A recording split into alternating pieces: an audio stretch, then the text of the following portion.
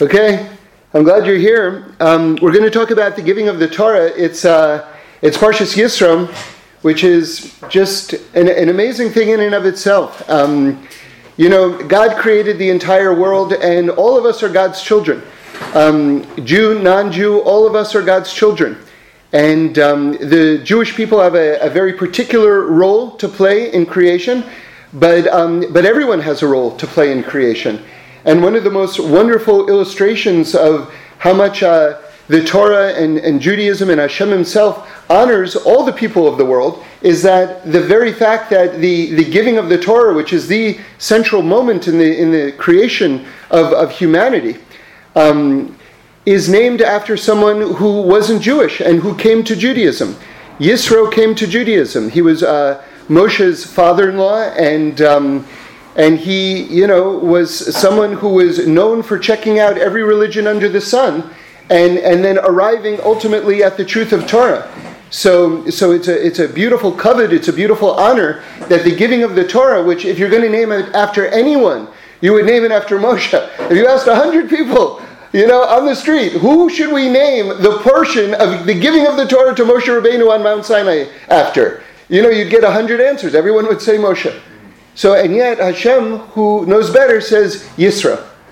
And this is again just a validation and a very pointed way, I think, on certainly on one level, that Hashem is reminding us. See, that every single person, whether Jewish or non-Jewish, has a share in the Torah and has mitzvahs to do in the Torah.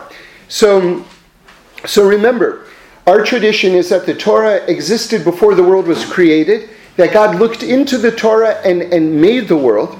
So if that's the case, if the whole world is made out of Torah, and again, we're always emphasizing it, that the Torah is not a book, that the Torah is actually the building blocks of creation. It's actually the fabric of reality itself. That when you understand that, then you have to understand that every person in the world, whether Jewish or non-Jewish, has to have a share in the Torah and has to have mitzvahs to do in the Torah. It's just logical, because the other stuff that we're saying doesn't make sense unless that's also true. And in fact, we know that there's something called the Sheva Mitzvahs B'nai Noach, the 7 universal mitzvahs that everyone is obligated in. So one shouldn't think that, Jewish people have mitzvot and things to do in the Torah, but non-Jewish people don't, they have their own religion, and they don't have a share in the Torah or an association with the Torah. That would be a fundamental misconception. The Torah has a very wide expanse of understanding of creation, and everyone participates in it. And again, this is hinted at very beautifully in the fact that the portion of the giving of the Torah itself is named after someone who wasn't Jewish, who became Jewish. So the universalistic message of it. Okay, that's point number one. A nice little just like kind of side point, is that if you actually look at the word Yisro, it's very appropriate that it begins with the letter Yud, which is the number 10.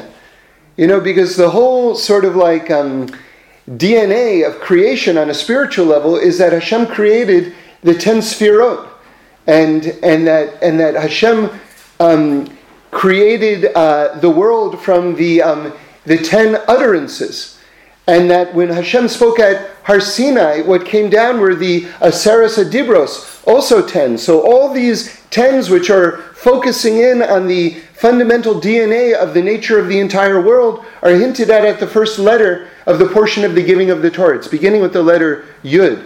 And then again, you see another reference to the universalistic nature of Torah. Because what's the next 3 letters after the Yud of Yisro? Is Rus. Right? If you rearrange them, it's Reish, Vav, Tav. Ruth. Who is Ruth? Ruth is the great-grandmother of David HaMelech. She's someone who wasn't Jewish, who became Jewish, and the messianic line of Torah is traced through Ruth. So in other words, as Reb Shlomo explained to me one time, when Mashiach comes, Mashiach is going to be representing not just the Jewish people. Mashiach is going to be representing all of humanity. And as such, his roots, his lineage, has to draw from all of humanity. So he's descended from Jews, Avraham, Yitzhak, Yaakov, David HaMelech, all the rest, right? But he'll also have as part of his lineage that which incorporates all of the rest of humanity as well. And that's most symbolized by Rus, who wasn't Jewish and who becomes Jewish. So again, it's just very cool that Yisro, like just the word itself for the giving of the Torah, it's like incorporating all these different great personages and touching on all these amazing different little signposts of the nature of creation itself. Okay, now let's go a little bit further. I heard Rabbi Tzvi Friedman say something yesterday that really resonated with me. He said, if you were to come up to a person after they experienced the giving of the Torah at Mount Sinai, right? And let's just kind of do a quick refresher course of what that was like for a moment, to the extent that we can say it. So we know that the mountain shook. We know that there was fire on the mountain. We know that there was thunder and lightning. We know that Mount Sinai in the middle of the desert broke out in flowers. We know that there was a shofar blast, and when a human being blows the shofar, it gets louder, and then you run out of air, it gets softer. The shofar blast just got louder and louder and louder and louder and louder and louder, showing that it wasn't coming from a human place, but it was coming from a divine place. It says Hashem spoke and our souls flew out of our bodies, and then Hashem put them back in. And then Hashem spoke again, and our souls flew out of our bodies again. So we had to be actually brought back from the dead, resurrected twice, right? With this special dew that's going to be used at the end of days to revive all of the dead, Techias HaMesim, the revival of the dead in the end of days. That's one of the core beliefs of Judaism, by the way. By the way, you should know, it says in the beginning of Masechta Avodah Zorah that everyone who was mentioned, all the Tanaim who are mentioned in the Talmud, all the sages knew how to resurrect the dead. So resurrecting the dead was no big deal for us. We don't consider that a very big deal. And it says later on famously the Kotzker Rebbe says, it's a very big miracle to resurrect the dead, but it's an even bigger miracle to resurrect the living. Right? There's a lot of depth in that. That's like one of those things you can think about for the rest of your life. But anyway, that aside, sometimes we have trouble imagining what is that. But the Gemara in Sanhedrin says something it talks about it quite a bit, but it gives one logical argument that I think is quite special. So let me just share it now. Then we'll get back to the giving of the Torah at Mount Sinai. Is that what is the greater accomplishment, to create something out of nothing or to create something out of something? So obviously, to create something out of nothing is much bigger. So when someone is born, they've been created out of nothing, right? God just takes, a few ingredients and he turns it into life, right? So turns it into you. So that's now you're here, right? Where'd you come from, right? You weren't here, now you're here. This is amazing. Now, once a person passes away, right? We should all live long. Then to bring the person back to life, that's just creating something out of something because you're already here. So if you think about it, it's a much less miraculous thing to bring someone out of life than to create someone to begin with. You understand? So in other words, God has already done the far greater miracle by bringing you into the world right now. That's the primary miracle. Then, okay, he wants to bring you back, he brings you back. That's not a big deal. So the Gemara is just like trying to make us aware of sort of like the order of the levels, the magnitude of miracles that are happening. And resurrection is actually a much lesser miracle than birth itself. Okay, so God brings us back to life a second time, and then Moshe goes and he gets the rest of the commandments. Then, very importantly, it says that there was, thunder and lightning, and that we had this experience. It's a fancy word, a fun word to know. Synesthesia, right? We heard colors and we saw sounds. So this is like, wow, we heard colors, we saw sounds. This is a complete sort of out-of-body expansive experience.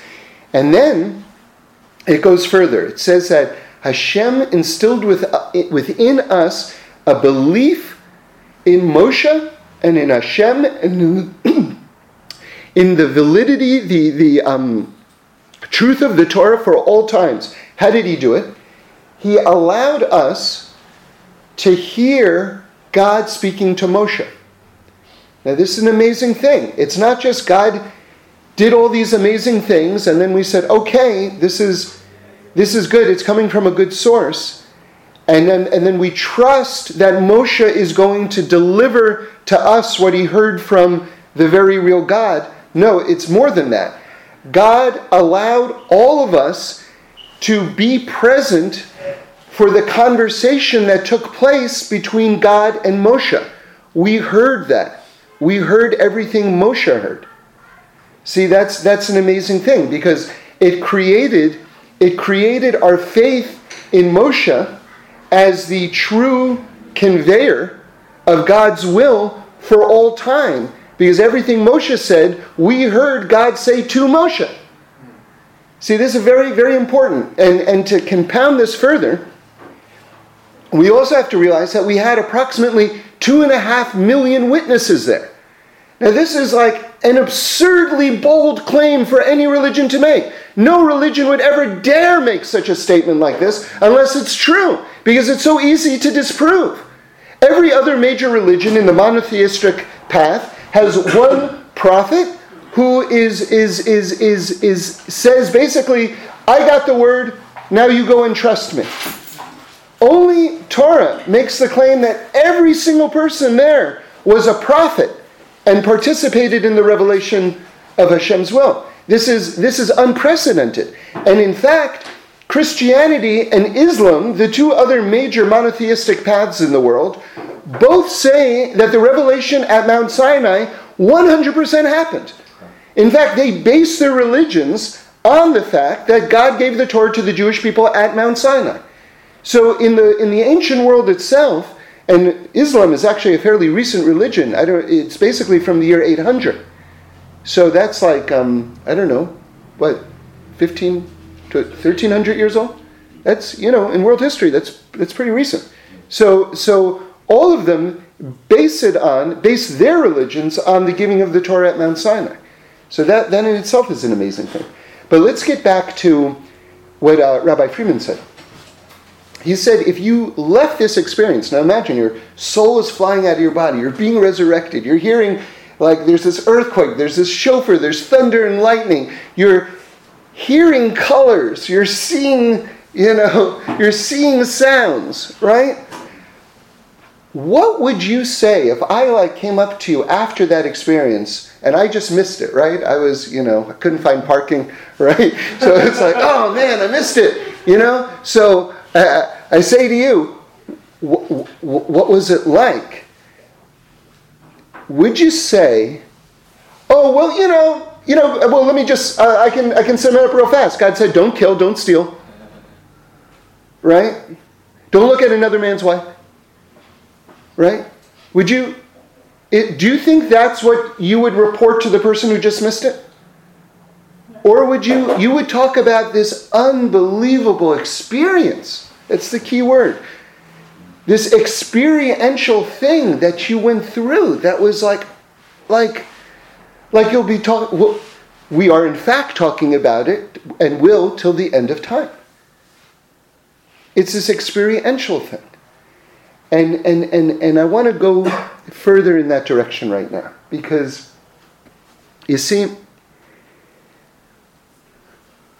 if I understand the Ramban correctly, one of the things that happened when we ate from the tree of knowledge is that our minds got separated from our hearts. And Western civilization, classically speaking, for the most part, has sort of taken the mind and run with it. They've taken that ball and run with it, and feel as though you can actually kind of treat that separately, rationality separately, as opposed to life's experiential, approach. and that you can divorce the mind from it and discuss it just from the intellectual point of view. And because the mind is so great, which it is, that will actually encompass everything. And therefore, you're really not leaving anything out. And yet, that I think is fundamentally flawed, that approach. And in fact, the Sefer Yetzirah breaks down all of reality into three fundamental parts. Time, space, okay, science says that too, time and space, very good. But they add a third category, and soul. Time, space, and soul. And without that macrocosmic view, you can't ultimately discuss truth.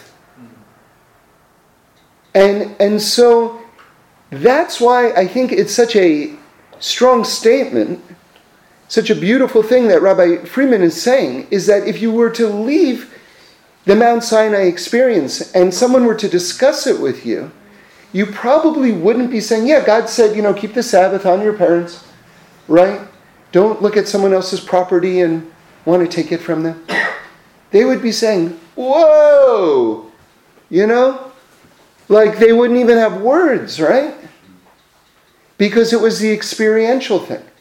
It's that thing that is just beyond, beyond, beyond, beyond, beyond, beyond, beyond. I heard someone speak one time, and they were basically talking about just like the greatness of like the example. They were talking about the Shabbos table. This sort of like this energy epicenter, which the Shabbos table is, They were saying that, you have PhDs who, like, you could talk to them, about proofs and arguments, this, that, and the other thing from now till the end, right? And they're going to hold their place, and, this is how I see it, that's what it is. But they experience a Shabbos, and they have some chicken soup, and they're like, yeah, I'm on board, when's next Shabbos? When's candlelighting, And it's sort of like, wait a second, you're telling me like some chicken soup did it, but I had like a stack of books here and I was like pointing you to all these things and that didn't do it? Yeah, that did do it. Why? Because it gets back to this idea that it's this experiential thing. It's this experiential thing. And that the experiential thing is this thing that is combining the mind and the heart. That's what's happening, and the soul. And time and space. And you're getting this macrocosmic view of the truth that the mind itself can't grasp. And that sometimes that the mind actually, at a certain point, will handicap you. We were just watching this movie, The Theory of Everything. And, my wife is so funny. She was talking to, we were with my daughter who's, I guess, 16 now, and her best friend who's also 16. And my wife often says that, just pointing to the Stephen Hawking's character and saying, you see, that you don't want to marry a genius. One step below. That's what you want. Because there comes a certain point where someone who's a quote-unquote genius, that actually is a handicap, You wouldn't think it. I mean, it's so counterintuitive.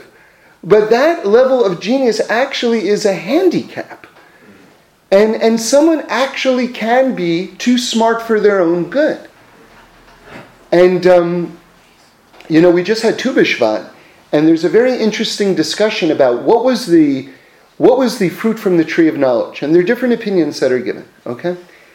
And it's actually very interesting to go through the different opinions. One of them is that it was wheat, that way back in the day, that wheat actually came from a tree and nature sort of shifted, evolved, however you want to say it now. We get wheat a different way, but that wheat actually corresponds to the mind, because it says that when a child is able to digest wheat, he's able to call his parents by name, right? He's able to, so it's this intellectual process. Then there's an opinion that it was actually a fig, because why? Well, Rashi says this, because it says when they covered themselves, when they got self-conscious about their bodies after they ate from the tree of knowledge, they covered their bodies with a fig leaf. So where did they get the fig leaf from? From a fig tree. So that means that the fruit was a fig. It's fairly straightforward, according to Rashi. And then the other, one of the other opinions is that it actually was, let's see, what did I say? A fig, wheat, and grapes, yeah. That it was actually the grape, right? So the grape, that's all about the what do you make from grapes? You make wine, and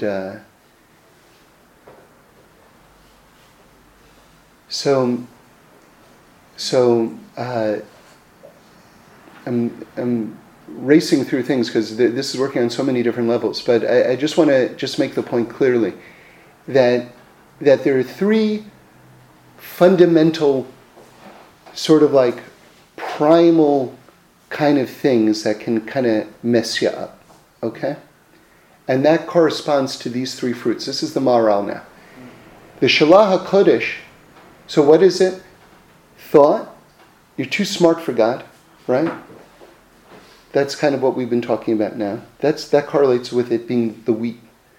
See, the Maharal is saying that basically, when it's talking about the different fruits, it's not really just talking about the different fruits. What's the fruits? The real conversation is, what instinct within us went wrong? So if you say wheat, that means that our intellect went over the rails, right? We thought we were too smart, right? And you see this all the time, where like, I think I mentioned it to you before. My friend Greg Daniels said it to me, before I was observant, early on, and made a big impact on me. He said, "Can an ant outthink a man?" I was like, "No." So he said, "So how can man outthink God?" See, God, who's infinite, creates our finite brains, and then we have the chutzpah, the arrogance, to use our finite brains to tell the infinite one what he can and can't do. What he can, what he is and isn't capable of. You see how that's a complete misappropriation of intellect. So that's the idea that it was wheat. Then you have this idea of the fig, right? You see, the Shalah HaKodesh, one of our greatest rabbis, says that we were told to work the garden. The word for work is amal, ayin, mem, lamed. Okay? So he says that what that stands for is the letter ayin stands for your eye. Okay? So we have to fix our eyes. That's kind of what went wrong. We were looking after things that weren't ours. Okay? It said that the eating from the tree of knowledge was basically a level of theft. And very interestingly, the parsha that we read right after Parshas Yisro is Parshas Mishpatim. And it begins with a series of laws. It's one of the most jam-packed, mitzvah-filled parshas in the whole Torah. What's the very first law that we get? About the Hebrew slave. Okay? Now, it wasn't slavery like we knew it in the South in the United States. Slavery in the Torah, as it's talked about, was a whole different institution. It was basically like a welfare halfway house, where if someone didn't have money to pay their debts, or if they had stolen, then they got into this sort of like type of relationship in order to work off their debts, basically. But it also says that if you have a master and a slave, quote unquote, an eved, let's use the word eved instead of slave. If you have a master and an eved, and the master only has one pillow, the eved gets it. Right? And it also says in another place that one who takes on a slave takes on a master. So the level of treatment that the person got was not, don't get confused with the English. When you hear the word slave, there wasn't that type of institution, okay? So at the beginning of Parshas Mishpatim, it's talking about someone who becomes, an eved because he stole and he wasn't able to repay. So now you say to me, well, wait a second. We just got the Torah at Mount Sinai with the most divine pyrotechnics in the entire world, and you're telling me that the first thing we're learning in like the Parsha, like right afterwards, is like someone who stole who can't repay? And it's like so like nitty-gritty civil law after like this, like, wow, this is expansive type of take, right? Like, what's the connection? So I heard from Reb Shlomo in the name of the Zohar that basically God immediately is talking about fixing the very first mistake in the Garden of Eden. Because when we took from the tree of knowledge, it was theft. We were stealing. Right? I got the chills, And that's why that's the first law that's being addressed. Right? Because it's already, now that we have the Torah, we can now start to fix the world again. See, amazing correlation there. So you have amal. Remember, the Shalah says, what is this word amal, which means to work? Because we were told that we have to work the Garden of Eden, right? And remember, I always make this point. It's, I think, a very essential point. If you want to understand this world, if you want to understand your life, you have to understand this point. A lot of people think the Garden of Eden was like the ultimate spa, and then we messed it up, and we're still trying to get out of the hole that we dug for ourselves. It's not true. It's not true. Before, I emphasize that very strongly, before we ate from the tree of knowledge and messed everything up, before we ate from it, we had a commandment to work and guard the garden. In other words, we had a job to do at the very beginning of creation. So don't think that the whole thing was a vacation thing and then we messed it up. It wasn't. The whole thing was a work thing. We have work to do in this world. And this is something that, people have cognitive dissonance, in terms of understanding their lives in this time in history, in America especially, where it seems like everything is basically vacation oriented. You know what I mean? Everything is about retiring. Everything is about not working. And that if you have to work, you're a sucker. You're the ultimate sucker. Right? But this is a complete distortion of what we're supposed to do here and what this world is. We're supposed to work and we're supposed to fix it. You understand? Now it wasn't supposed to go on for thousands of years. Right? And it can end any day. But there's a work ethic that's being put down. So from the very outset, okay, good. So now let's go back to this. So Amal is that commandment for Adam to work in the Garden of Eden. So what does Amal stand for? What work did he have to do? So this is what the Shalah is saying. Ayin mem lamed. Ayin is your eye. We have to fix our eyes. Right? Mem is mila. That's sexuality. We have to fix our sexuality. We have to harness it properly. Lamed is lashon. We have to, bless you, we have to fix our speech. Bless you. We have to fix our speech as well. So these are the three sort of like primary things. And there's a fruit which correlates with each one of these approaches. Because the debate is, which of those three instincts is the one that derailed us? And that's what they're arguing about when they're arguing about the fruit. That's the Maharal, okay? So according to the eye, that would be the grape.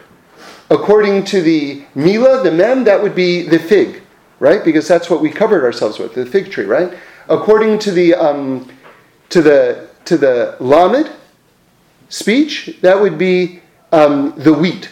Because it says that when you eat the wheat, then you're able to call out for your mother and father, right? That would be the lashon. Okay. So let's get back to Mount Sinai and to understand this experiential thing. And you see, the mind and the heart interact in a very interesting way. And I think a lot of times we don't sufficiently respect our emotionality and how our emotionality affects and impacts our intelligence. And what is the actual causal relationship? What is the actual cause and effect between the mind and the emotions? So I want to just give you an example from my life from writing, okay? And I've noticed something in note sessions on scripts that I've had over my career. You see, a lot of times you have, like an executive will say, like they'll read a joke, say, and they'll go, you know what, that joke, take out that joke from the script, it doesn't work. Because, and then they'll give you an example, they'll give you an explanation why it doesn't make any sense. Right? It sort of violates either what they understand the character to be, the character wouldn't make a joke like that, or other reasons, okay? Then you'll have other instances where you'll have a joke that will be exactly the same as that joke. It's obviously a different joke, different script, different thing. And they'll go, love that. Right? But it violated the exact same rules as the first one did. But this one they love, that one you got to take out. And can I tell you why? So that sounds, wow, that's an incredible contradiction. Why would that be? The answer is because they didn't laugh at the first one. They did laugh at the second one. It's as simple as that. The second joke they liked. So the character wouldn't say, that's what makes it funny. That's why we like it, because it was so surprising, right? You know, my son told me a joke this morning that I know I'm not going to tell it well, but it was so good that I'll just try. So this was from The Office, okay? So it's the Steve Carell, the head of this office hates the HR guy, the human relations guy, hates him, okay? And he's trying to describe how much he hates him. And he says that if you put him in a room with Hitler and Osama bin Laden, right, and this HR guy, and you gave me a gun with 2 bullets, I'd shoot the HR guy twice. I'm sure the joke was written much better than I just told it. But anyway, why is that, just from a comedy writing standpoint, that's a fantastic joke. Why is it so good? Why is it so good? Because the whole essence of laughter is you're thinking one way and then all of a sudden your mind turns, in an instant 180 degrees in the other direction. And then that sort of that surprise causes laughter. You're thinking, okay, he's got 2 bullets and, all this is happening. You're not even aware of how fast you're thinking. Okay, one of them is definitely going to Hitler, Yamach Shema, right? That's not even a question. Then who's the other one going to marry? You don't think he's going to shoot that guy, the least likely guy, twice. You're never expecting that in a million years. So that causes laughter, right? So what I'm trying to tell you is the example that I'm trying to give is that when the person laughs, then everything is okay. So in other words, I'm trying to explore on just one level the relationship between the mind and the emotions. And what I'm trying to suggest is that one's emotions lead how one thinks to a much greater extent than what we give it credit for. Okay? So we have to be aware of that. Why does this guy get away with that? And the answer is because you like that guy. Why does this guy do the exact same wrong things and you give him a hard time? You know why? Because I don't like the guy. They may not express it, but that's what's going on. You see? So the emotions dictate the heart. Rather, the emotions often dictate and lead the mind, right? So this is sort of the truth of the human condition, and this is why, again, to return back to Mount Sinai, why it's so compelling and interesting that the experience at Mount Sinai was this very experiential, right, emotional, incredible experience, because that is the truth of the person themselves being expressed, which is not just, oh yeah, God told us not to do this and to do that. Right? It's so much greater than that. It's so much greater than that. I mentioned the Shabbos table, and how someone can have just soak in the vibes and have some soup or whatever it is, and all of a sudden now all of a sudden they don't have the arguments that they had before, because now they like it. Now they're in this good place. Now they're evaluating it from a completely different perspective. You know, I heard Reb Shlomo say one time, he was telling the story, it's in the story Moshe the Ganef, one of the great stories if you can get it. And by the way, I highly recommend, you know, one of the greatest things that you can have, I really mean it, one of the single greatest things you can possess, in my opinion, is you can go online and it's called Shlomo Carlebach's Greatest Stories, right? And it's a 4 CD collection. And man, this is a treasure, because this is experiential Judaism I think at its greatest. And what's so amazing is you can have the best of Reb Shlomo, even though he's not in this world anymore. You can have a real authentic Reb Shlomo experience just from listening to these story CDs. And I highly recommend it. This story, Moshe the Ganef, Moshe the thief, is an amazing story, and it's really reminds me of Reb Shlomo himself. But anyway, in it, he talks about how this person who was a thief, I'm really not even attempting to tell the story, I'm just making a point at the end of it, how this person who was a thief becomes a very great tzaddik. And he pauses to say, so why had he been a thief then? And what about all of us who aren't great tzaddikim? So what was the turning point? He says someone who isn't on board, let's say. You know why? Because that person hasn't been touched yet. That's what it all boils down to. Once they have that positive experience, then they think about everything completely differently. That's what it is. That's what it is. And if you want to reach out to someone else, you have to touch them. I mean, I'm talking about on an emotional level, you know? Their heart has to be open. Once the heart is open, the mind follows. That's what it is. That's what it is. And someone called me up, and kind of a very strange call. I got it out of the blue, and they were telling me a very long, very complicated story, and they really were desperate to make an impact, Jewishly on someone. And they were like, what class in town should I send them to? Or what book should I learn with them? And I said, well, how about this? And they gave me all these different options. They had been thinking about it for, and I could do the Ramchal with them and this and that. And I said, well, when's the last time you saw this person? I said, well, I don't know. And I said, well, when's the last time you had lunch with this person? I said, well, I don't know, maybe lunch with. I said, why don't you just be their friend, Should you just have lunch with them, be their friends? When's the last time you did something nice for them? Because that's, how about actually loving them first? You want to make some sort of impression on them?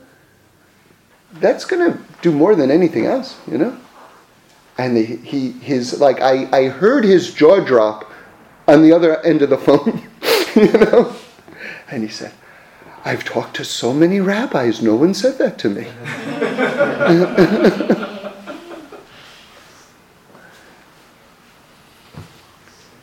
It's when you hear it, it sounds, as we say, pashut, simple, And yet, because it's so much more than the mind. Again, when the person left Mount Sinai, I promise you, if you ask them what they experienced, they wouldn't give you like a 5-minute summary of the 10 Commandments. I promise you that didn't happen. And why did God do it that way to begin with? God didn't have to do it that way to begin with. Why did He do it that way to begin with? In order to show us that there's so much more to this world than that which we can see with our eyes.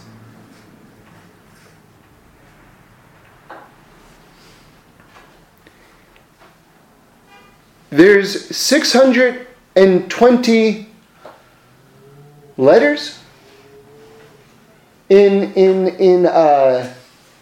maybe it's 620 words. I don't know. I always get confused. Whatever it is, it's 620 of the Aseres Dibros, the 10 sayings, what we call the 10 commandments, but that's not how we say it in Hebrew. We say this 10 sayings, right? And actually, the experts say there were many more than 10 commandments, and in fact, all 613 commands were actually included in those 10 sayings. 620 is a very key word, because 620 is the gematria of the word keter. Keter means crown. Now, if you visualize it, a crown sits above the head. In other words, it's above the rational mind, above the finite intelligence of a human being. So that's a very evocative, a very compelling correlation that's being made, this 620, right? Because it's also showing us that the world itself is more than we can comprehend with just our minds. Right? That's the keter, that's the crown of Torah. That's what's being communicated to us through that correlation. Right? It's beyond. It's beyond. Maybe I'll take a stab at this, and if you have a pen, I have a chart that I'm going to show right now, but if you have a pen, I would recommend you writing down these letters, because if you see it, it will sound way more simple than if you hear it, but I'm going to do my best to describe it as well. Okay? One of the very compelling insights, remember, we say that the Torah is operating on an infinite number of levels, okay? And one of them is mathematical, right? The language of math. Math is a beautiful language. In fact, I just saw a study that pure math, people who work in pure math, when they see an equation, the part of their brain that lights up is the same as when they look at a piece of art, right? So there's a beauty and an elegance to mathematics, and it's one of the languages of creation. So when we talk about gematria, we're not putting like a cone-shaped hat on our heads and being numerologists. God forbid. That's not what's going on here when we're talking about numbers. We're just looking at one of the infinite levels of the Torah, the language of mathematics. And the Torah should correlate on that level as well, if it's true, which it is. So one of the beautiful gematrias, numerical correlations, is that the word Sinai is also the word Sulam. It's the same gematria, okay? And that's, which is, 90 and 40, 130. So Sinai and Sulam is a ladder. So that's great, because what was Sinai? It was a ladder connecting heaven and earth. What's the Torah? The Torah is that ladder that we climb up, and we're able to go into different dimensions, right? While we're still here, which is super cool. Now, I'll tell you, before we get into this, go further into that correlation between ladder and Sinai, Sulam and Sinai, I just want to mention a Torah from the Kotzker Rebbe. See, one of the great moments of the Jewish people is when we said Naaseh v'nishma, which is that we will do and we will hear. Normally speaking, if you say to normally you want to hear what's being asked of you, and then you'll do it. Like, I always believe that one of the beautiful things is if you go up to a person and you say to them, "Can I ask you a favor?" and they say yes, that means they love you. Right? Because most people, 99% of people, if you say, "Can I ask you a favor?" they'll say, "What?" I want to know what am I getting myself into here, I'm not saying yes, I'm saying what, So I'll tell you something. I told that to someone the other day, and they said something beautiful back to me. They said, "You know something? How do you know when they're saying yes that they're not saying yes? What do you want?" And how do you know when they say what they're not saying what can I do for you?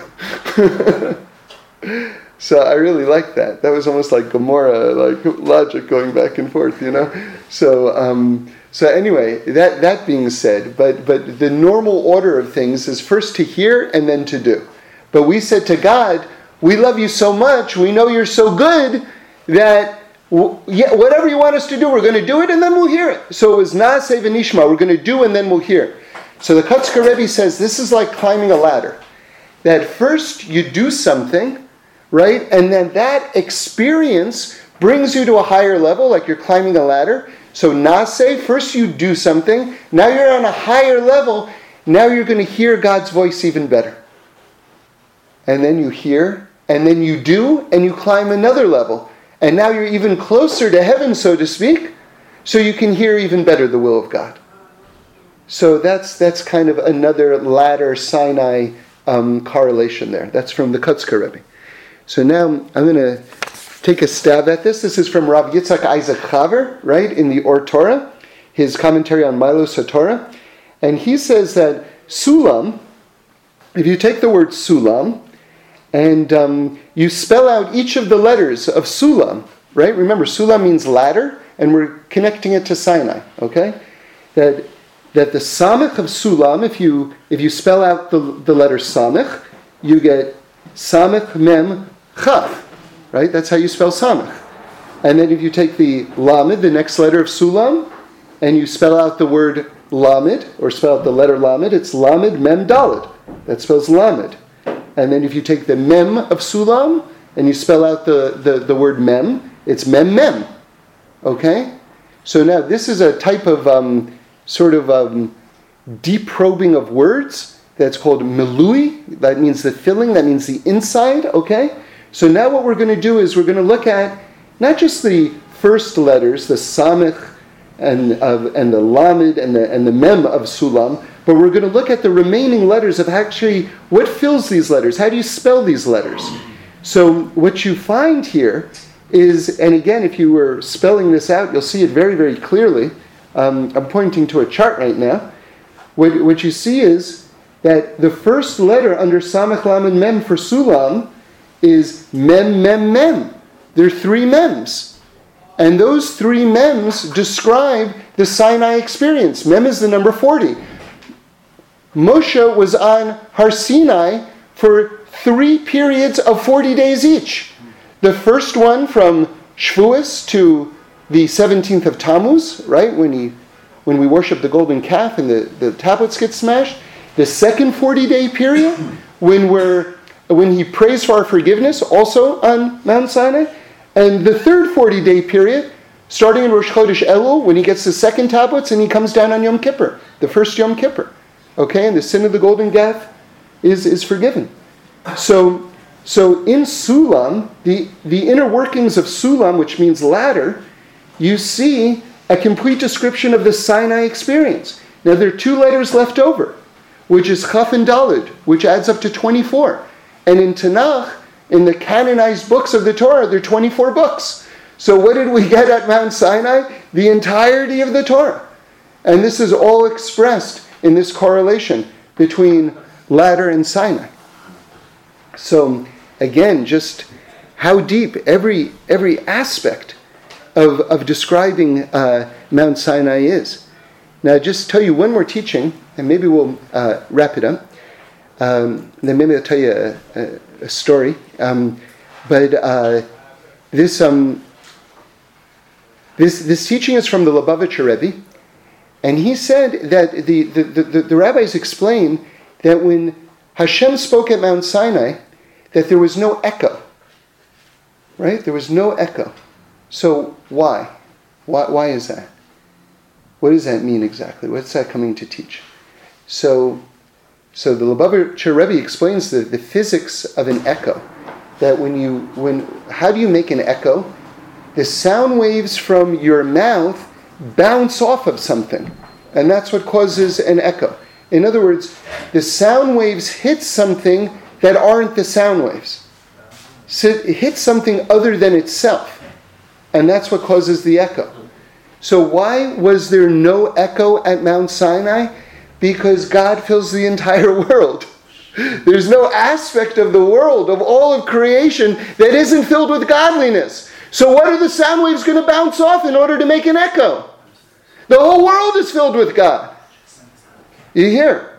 So that's what it means. This is another amazing understanding of the oneness of God. Another thing, just because I can't talk about Har Sinai and not mention this teaching because it's one of my favorites, I heard from Reb Shlomo that there are many different sort of understandings of what God actually spoke at Mount Sinai. One opinion is that that Hashem just said the first 2 commandments, okay, and that the rest were spoken to Moshe, but that we all heard them, right? Or Moshe said them, however you want to understand them. But in this opinion, which is in the Gemara, God spoke the first 2 commandments. And one of the ways that they validate that is that the question is, how do we know there's 613 commandments in the Torah, right? So they say that if you take the gematria of the word Torah, that's 611. And then God spoke the first 2 commandments, so that's 613. So that's how that's the support for the opinion that God spoke the first 2 commandments. Then there's another opinion that God just said the word Anochi. That's the first word of the 10 commandments. Anochi means I am, I exist. That's all Hashem had to say. Just I am. And that, wow, just everything just, lit on fire, right? But Reb Shlomo said that there's an even deeper opinion from the Kabbalists who say, now remember, the Anochi begins with the letter Aleph. Aleph is silent. That what did God say at Mount Sinai? God pronounced the letter Aleph, but Aleph has no sound. So how do you pronounce the soundless?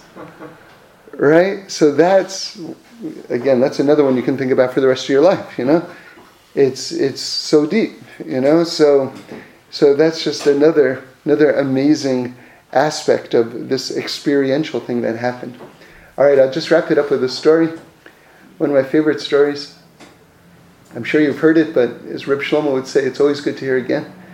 So I was in the Old City in Yerushalayim, and I took some classes with Rabbi David Aaron, who is teaching a program called Isralight, which is, it's spelled ISRALIGHT. So that's it's a program I'd recommend to anyone. It's a beautiful program, and a great introductory program, and very philosophical and very beautiful. But it's Israelite. Israelite is actually a Christian missionary program. So you have to, if you want to go to this place, you have to spell it ISRALIGHT. So Israelite. So I had been learning, a little bit before I went to the program. Other people maybe were more beginners. So I show up the first day of class, and the very first thing that Rabbi Aaron says is he says, "Okay, what's the Torah?" So someone raises their hand and says, "It's a book of history." So he says, "Very good." He writes down on the blackboard, "Book of history." Someone else raises their hand and says, "It's a book of laws." He goes, "Very good." He writes down, "Book of laws." Then I raise my hand. He says, "Go ahead." And I said, "It's the infinite compressed into the finite." And he said, "Okay, let's hold off on that for a moment." So this is what the Torah is. This is the incredible privilege. This is the incredible privilege that we have. It's like, there's so many people who they mean well. They really mean well, but they're like, something, unless I can tell you that it's right, unless, I fully understand it, I can tell you that it's right, then no. I'm the final authority in the world, and, if I don't get it, well, can you tell me exactly how your computer works? No, but you use it? I use it. Can you tell me exactly how this medicine that you're taking works? No, I can't tell you. But you use it, right? Yeah, I use it. So somehow there's a bit of a disconnect. See, the Torah, it's everything. It's everything. It's in book form, but don't fool yourself and think it's a book. It's the infinite compressed into the finite. And if we want to experience it in a real way,